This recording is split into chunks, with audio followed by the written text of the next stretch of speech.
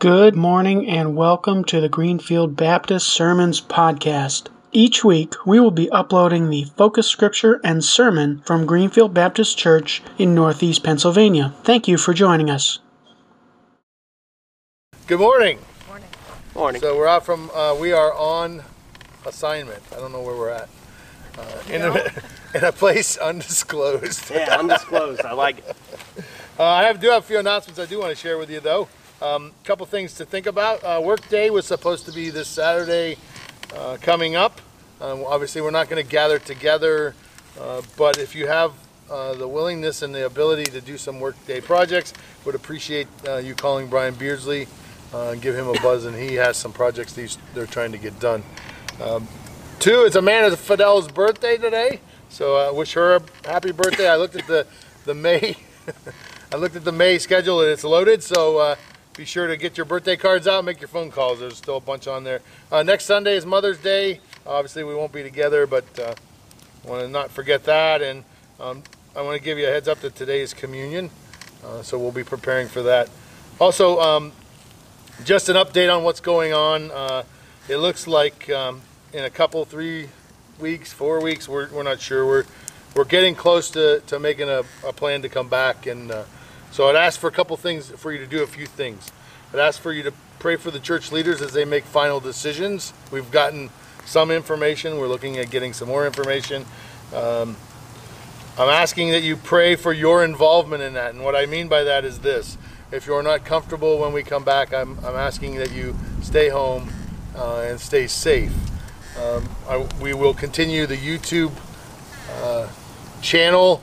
It will switch though probably from Sunday morning to Sunday night, just because there'll be a logistic issue there. We can't run it live, and so but I want you to pray about your involvement. That means if you're not feeling comfortable or safe, that means you stay home. The reality is this: the only way to mitigate all the risk is to never leave your house again, and that's not realistic. And so we want you to pray about that. We will do all that we can in the church. We're going to clean the church, make sure it's all ready to go, sanitized. We'll do everything we can do on our end, but we are working towards being back together, hopefully by the end of this month. And then I would ask you finally to pray for the safety of those who are entering back into the world, those who might get sick or not feel well. I'd ask that you pray for them as well. So as we prepare, I'd ask this morning that you prepare yourself for the music and prepare your hearts for communion. This morning's scripture is the second half of John chapter 21. Where we were at last week was John 21, 1 through 14. This week is John 21, 15 through 25. So I'd like to read that to you this morning. Maybe. When they had finished eating, Jesus said to Simon Peter, I want to stop right there real quick. They were sitting around a fire much like this. They had, if you remember, they had eaten. They had been out fishing, they had eaten, and they were sitting around a fire. And so the scripture this morning is right where we're at.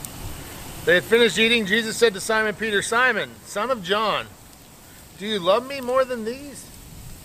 Yes, Lord, he said, you know that I love you. Jesus said, feed my lambs. Again, Jesus said, Simon, son of John, do you love me? He said, yes, Lord, you know that I love you. Jesus said, take care of my sheep. The third time he said to him, Simon, son of John, do you love me? Peter was hurt because he asked him a third time, do you love me? He said, Lord, you know all things.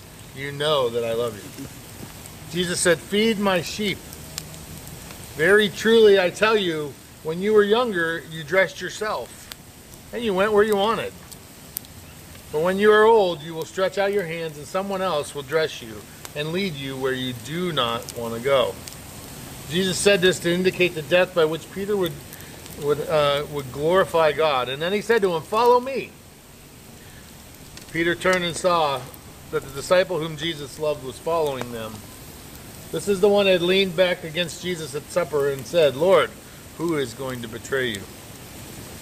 When Peter saw him, John, he asked, "Lord, what about him?" Jesus answered, "If I want him to remain alive until I return, what is it to you? You must follow me." Because of this, the rumor spread among the believers that this disciple would not die. But that Jesus did not say that he did not die. He only said, if I want him to remain alive until I return, what is it to you?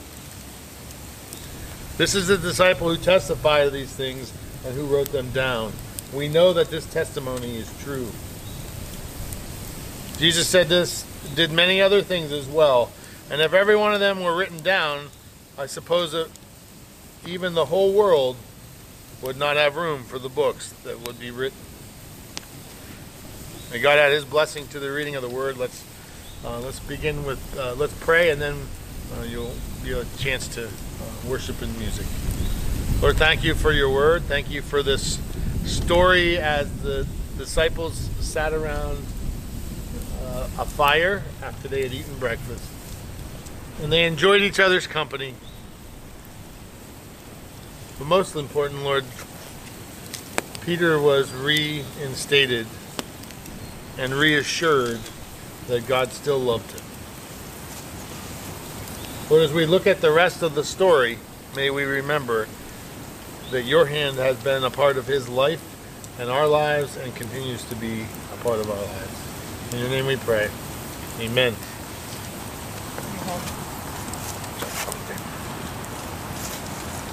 So we're gonna try doing something maybe we haven't ever done. I've never done. I've never preached sitting down, but I'm up to try it. You may remember that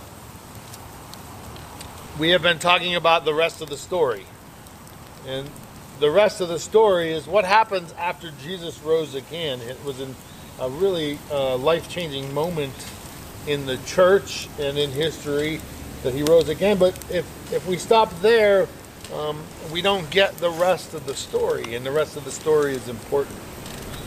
And so last week we talked about, you may remember, we talked about Peter and the disciples coming back home, getting back to their house, trying to get back to the normal life. Obviously Peter is struggling with his decisions, and when he denied Jesus, and I'm guessing feeling some guilt in all of that. He decides to go fishing, tells his buddies he's going fishing. They all jump in the boat. Of course, we remember that they fish all night, no luck, don't even have a bite, no fish. And then they hear a voice from the shore, and they can see a fire, and it's Jesus.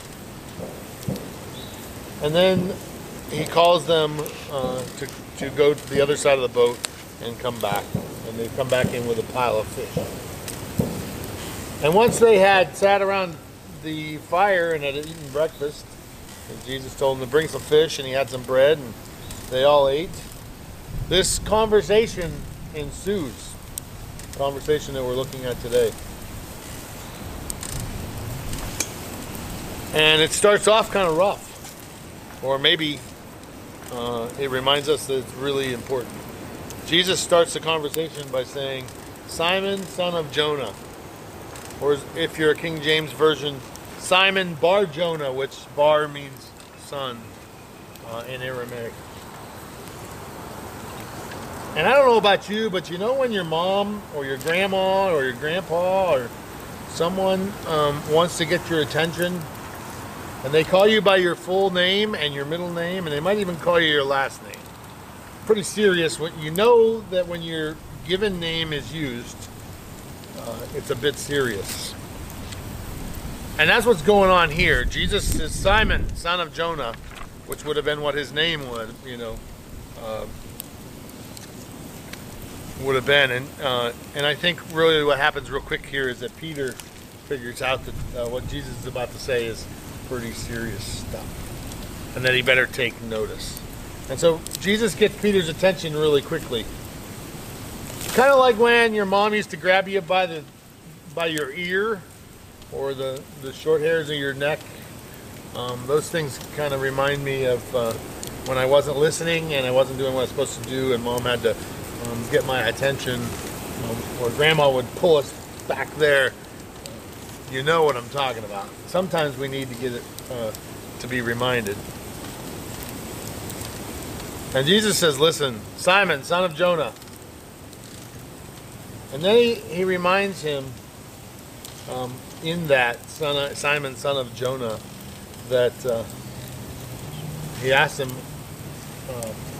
if he loves him, if he still is committed to follow in the faith. And I don't know if you look at Matthew chapter 16, 16 through 17, it says Simon Peter is asked the same question. He asked if he's going to follow Jesus, and he says, Simon Peter says, who am I? Or no, I'm sorry, Jesus says, who am I?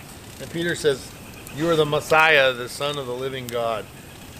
And then Jesus replies, blessed are you, Simon, son of Jonah. And at that moment, I can't help but believe that Jesus wasn't reminding Peter of the time that he made that profession of faith. That Peter, and it ran through his mind that moment when he made a commitment to follow Jesus. And then so when Jesus and Peter are sitting around the fire, he says, hey, do you still love me, Peter? Are you still in all the way, Peter? And when, and I'm sure that this quote came back to Peter's mind as well. Verse 18 says, Jesus tells him, Peter, you're going to be the rock, and I'm going to build my church on you. And actually, that's where Jesus names Simon Peter. And so what we call him a lot of times is Simon Peter, or just Peter. Jesus is the one who changed his name to Rock, or Peter. And I can't help but think at that moment when they're sitting around the fire that Peter recognizes that he's been forgiven. That he, although he's down on himself, that Jesus hasn't given up on him. And that he still wants him to continue his mission in his ministry. It reminds me that we've all done things that we need to be forgiven for. So many times I've heard people say, you know, I've done something that's so bad that I can't be forgiven. That I can't be given up forgiveness over.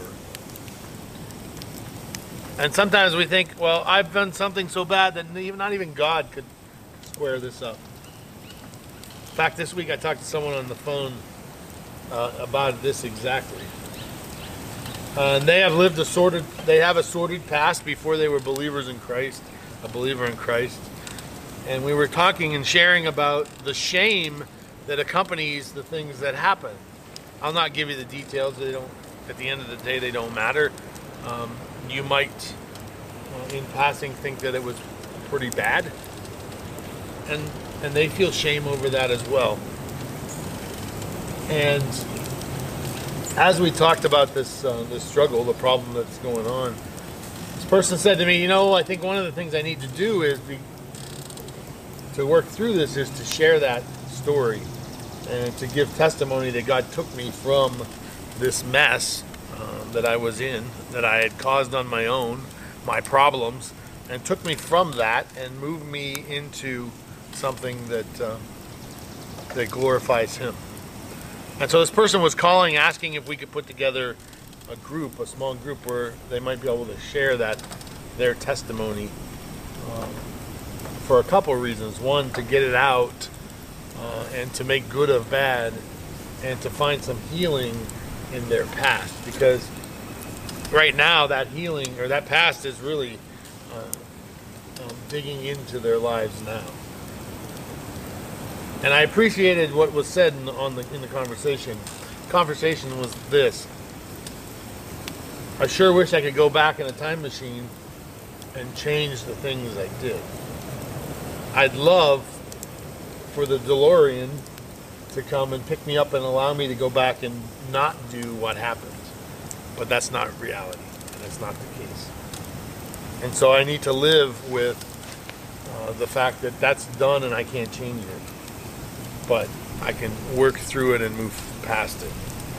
And they said, I think that if I can share that with others and help them understand that the struggle is real and that these things are a real problem, that I can help other people as well move past their past. And as I was thinking about that, I couldn't help but think about the Apostle Paul, who was the most prolific writer in the New Testament. 13 books of the New Testament were written by Paul. In Acts 22, 4 and 5, he shares just a bit of who he was before he came to Christ. He says, I was a high priest. I persecuted the followers of the way. I persecuted Christians to their death, arresting men and women, throwing them in prison. I obtained letters from them to their associates from Damascus and went to bring these people as prisoners to Jerusalem to be punished. The Apostle Paul, before he became, when he was still Saul in the New Testament, would take and chase these people down. He got letters of approval to take these people and put them in jail. Paul couldn't walk away from his past. Everyone knew who he was. Paul, I'm sure, in the same way, would have desired to erase some of the things that he had done in his life.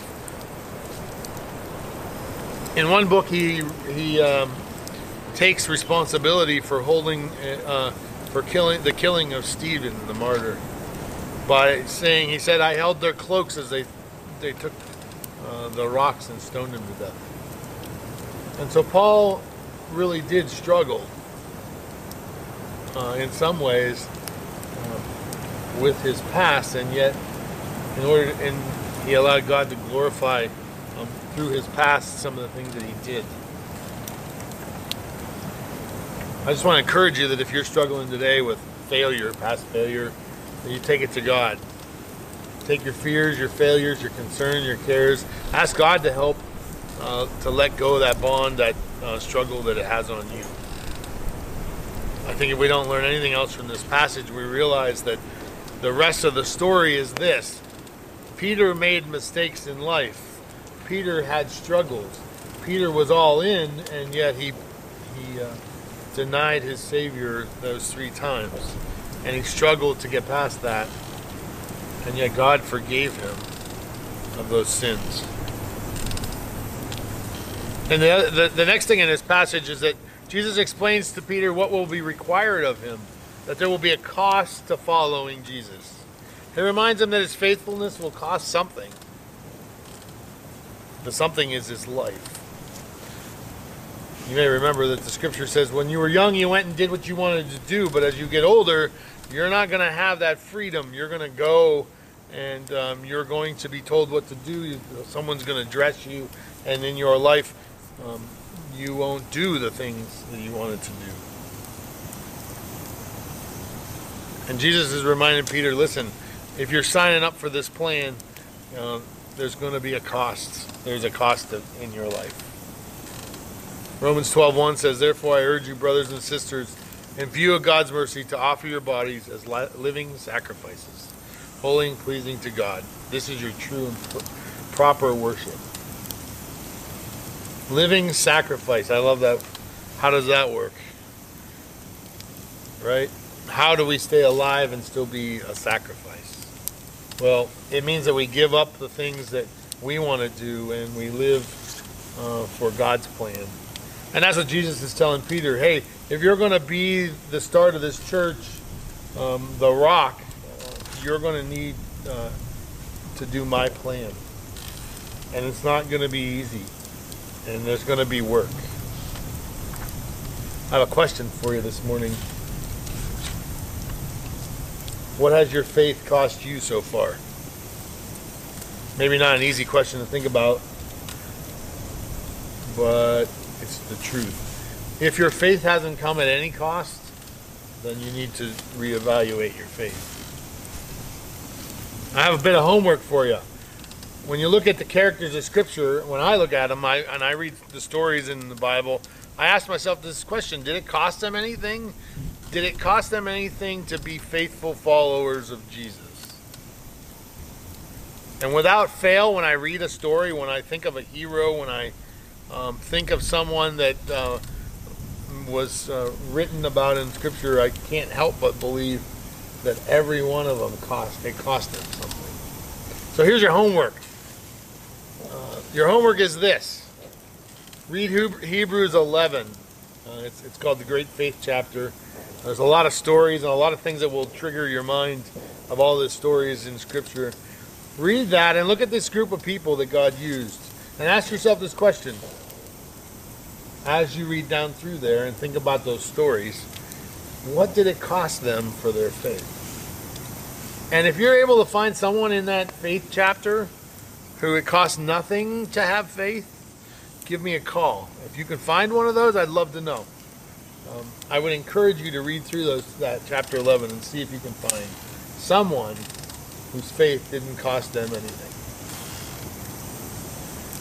And in just like Peter's humanness, as soon as Peter hears that there's going to be a cost, he can't help but ask about John. What about John? Isn't he have to go through this stuff as well? And Jesus reminds him that he is in charge, not Peter. Because Peter says, hey, what about John? Does he have to go through this stuff too?